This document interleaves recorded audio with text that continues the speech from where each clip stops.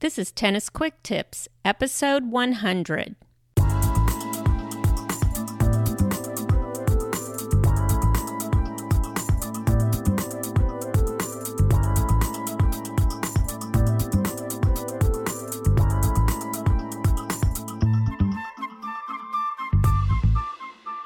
Hi, this is Kim from TennisFixation.com. I'm your host for the Tennis Quick Tips podcast. With every episode, Tennis Quick Tips brings you a quick and easy tip to improve your tennis game and to make sure you're having fun every time you step on court. In this episode, we're going to talk about something very fundamental to every stroke you hit in tennis, the follow-through. What exactly is follow-through and why is it so important? And how do you even do it? Well, in this episode, we're going to get to the bottom of the follow-through in tennis. Now, when you think about the mechanics of your strokes in tennis, you may spend a lot of time thinking about your grip, your racket position, your contact point, even your footwork. But most of us don't spend much time thinking about our follow-through. And I think that's because the follow-through is what happens after we've already hit the ball. I mean, what difference does it make? We've already hit the ball, right? Failure to think about this or to care about the follow-through is a really common error among beginners. And it can also affect advanced players. So let's talk about the follow-through, what it is and why it's so important. What exactly does follow-through mean? Well, once the ball leaves your racket, you are in the follow-through stage. The follow-through is the finish to your stroke, and even though you've already hit the ball, the follow-through is extremely important to ensuring that you hit the ball properly. Follow-through is what your tennis instructor means when he or she tells you to finish with the racket in front, or to finish with the racket high, or to finish with the racket up and over your shoulder. The fact is, there are lots and lots of ways to follow through on your strokes, depending on what stroke you're hitting.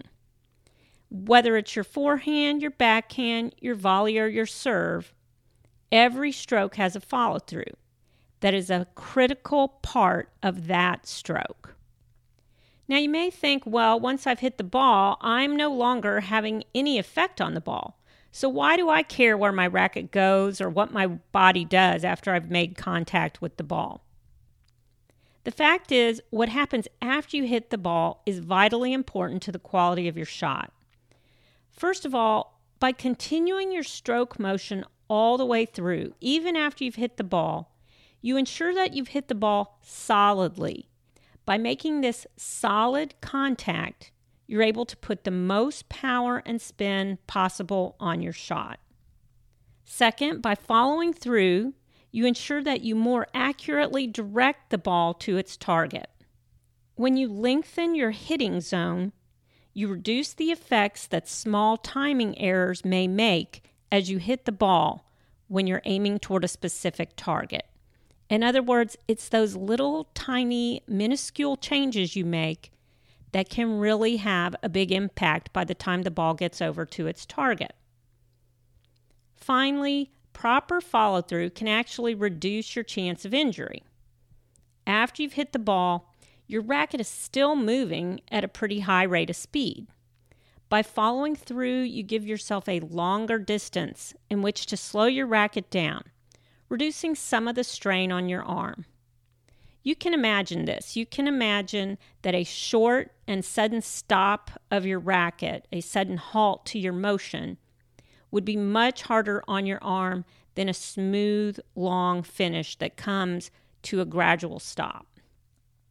Of course, it's not gradual. That's a relative term in tennis. It's all happening pretty quickly, but I'm talking about a much longer stop than if you just suddenly come to a jerky halt of motion. The bottom line, if you stop short after you've made contact with the ball, if you don't complete your motion with the proper follow-through, you will not make solid contact with the ball, you will not be able to put the maximum amount of power, spin, and direction on the tennis ball that you might, and you can increase your risk of injury to your arm. So if the follow-through is so important, how can we make sure we're doing it and we're doing it correctly? Well, as I said earlier, there are lots of ways to follow through on a stroke. It all depends on what stroke you're hitting. And any one stroke may have numerous ways to follow through. On the forehand, for example, you might finish up and over your shoulder. You might follow through up and then down around your waist. You might even follow a high to low swing path, finishing down lower to apply slice. So there is no one correct way to follow through on every stroke or even on one particular stroke. But you can improve your follow through if you become more aware of it on every shot. And you can do this by exaggerating your motion. On your forehand, for example, if your follow through should be up and over your shoulder, you can catch the handle or grip of your racket in your non-hitting hand to make sure you really get that racket up and over your shoulder. You can also try holding your finish position after you hit the ball for just an extra split second or so to see just what your follow-through really looks like. Now, I'm not saying you should do this in a match where you need to be moving as quickly as possible, but you can definitely try it in a lesson, in drills, or in a practice match.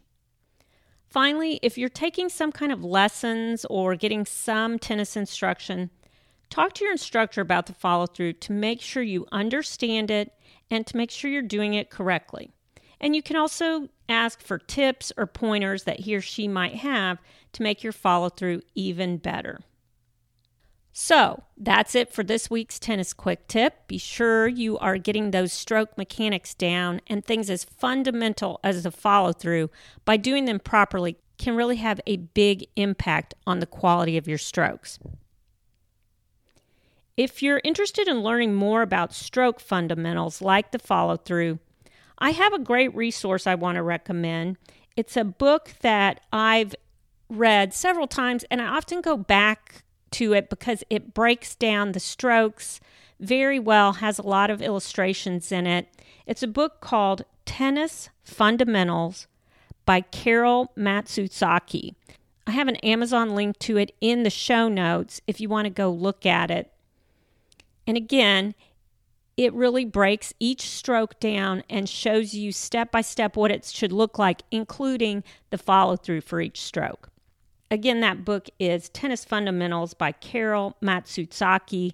I have an Amazon affiliate link to it in the show notes, and you can go over there, click on that. I get a little commission that doesn't impact the cost of the book to you, but even if you just want to go look at it, the link is there. And you can find those show notes over at tennisfixation.com/quicktips100. That's Quick Tips 100. I'm so excited that I made it to episode 100, and I hope you're excited too. It's surprising how much there is to say about tennis. I wasn't sure I could get all the way to 100 episodes, but now I see I've kind of scratched the surface, scratched it a little bit deeply, but there's a lot more to go. And I did have something special planned for this episode.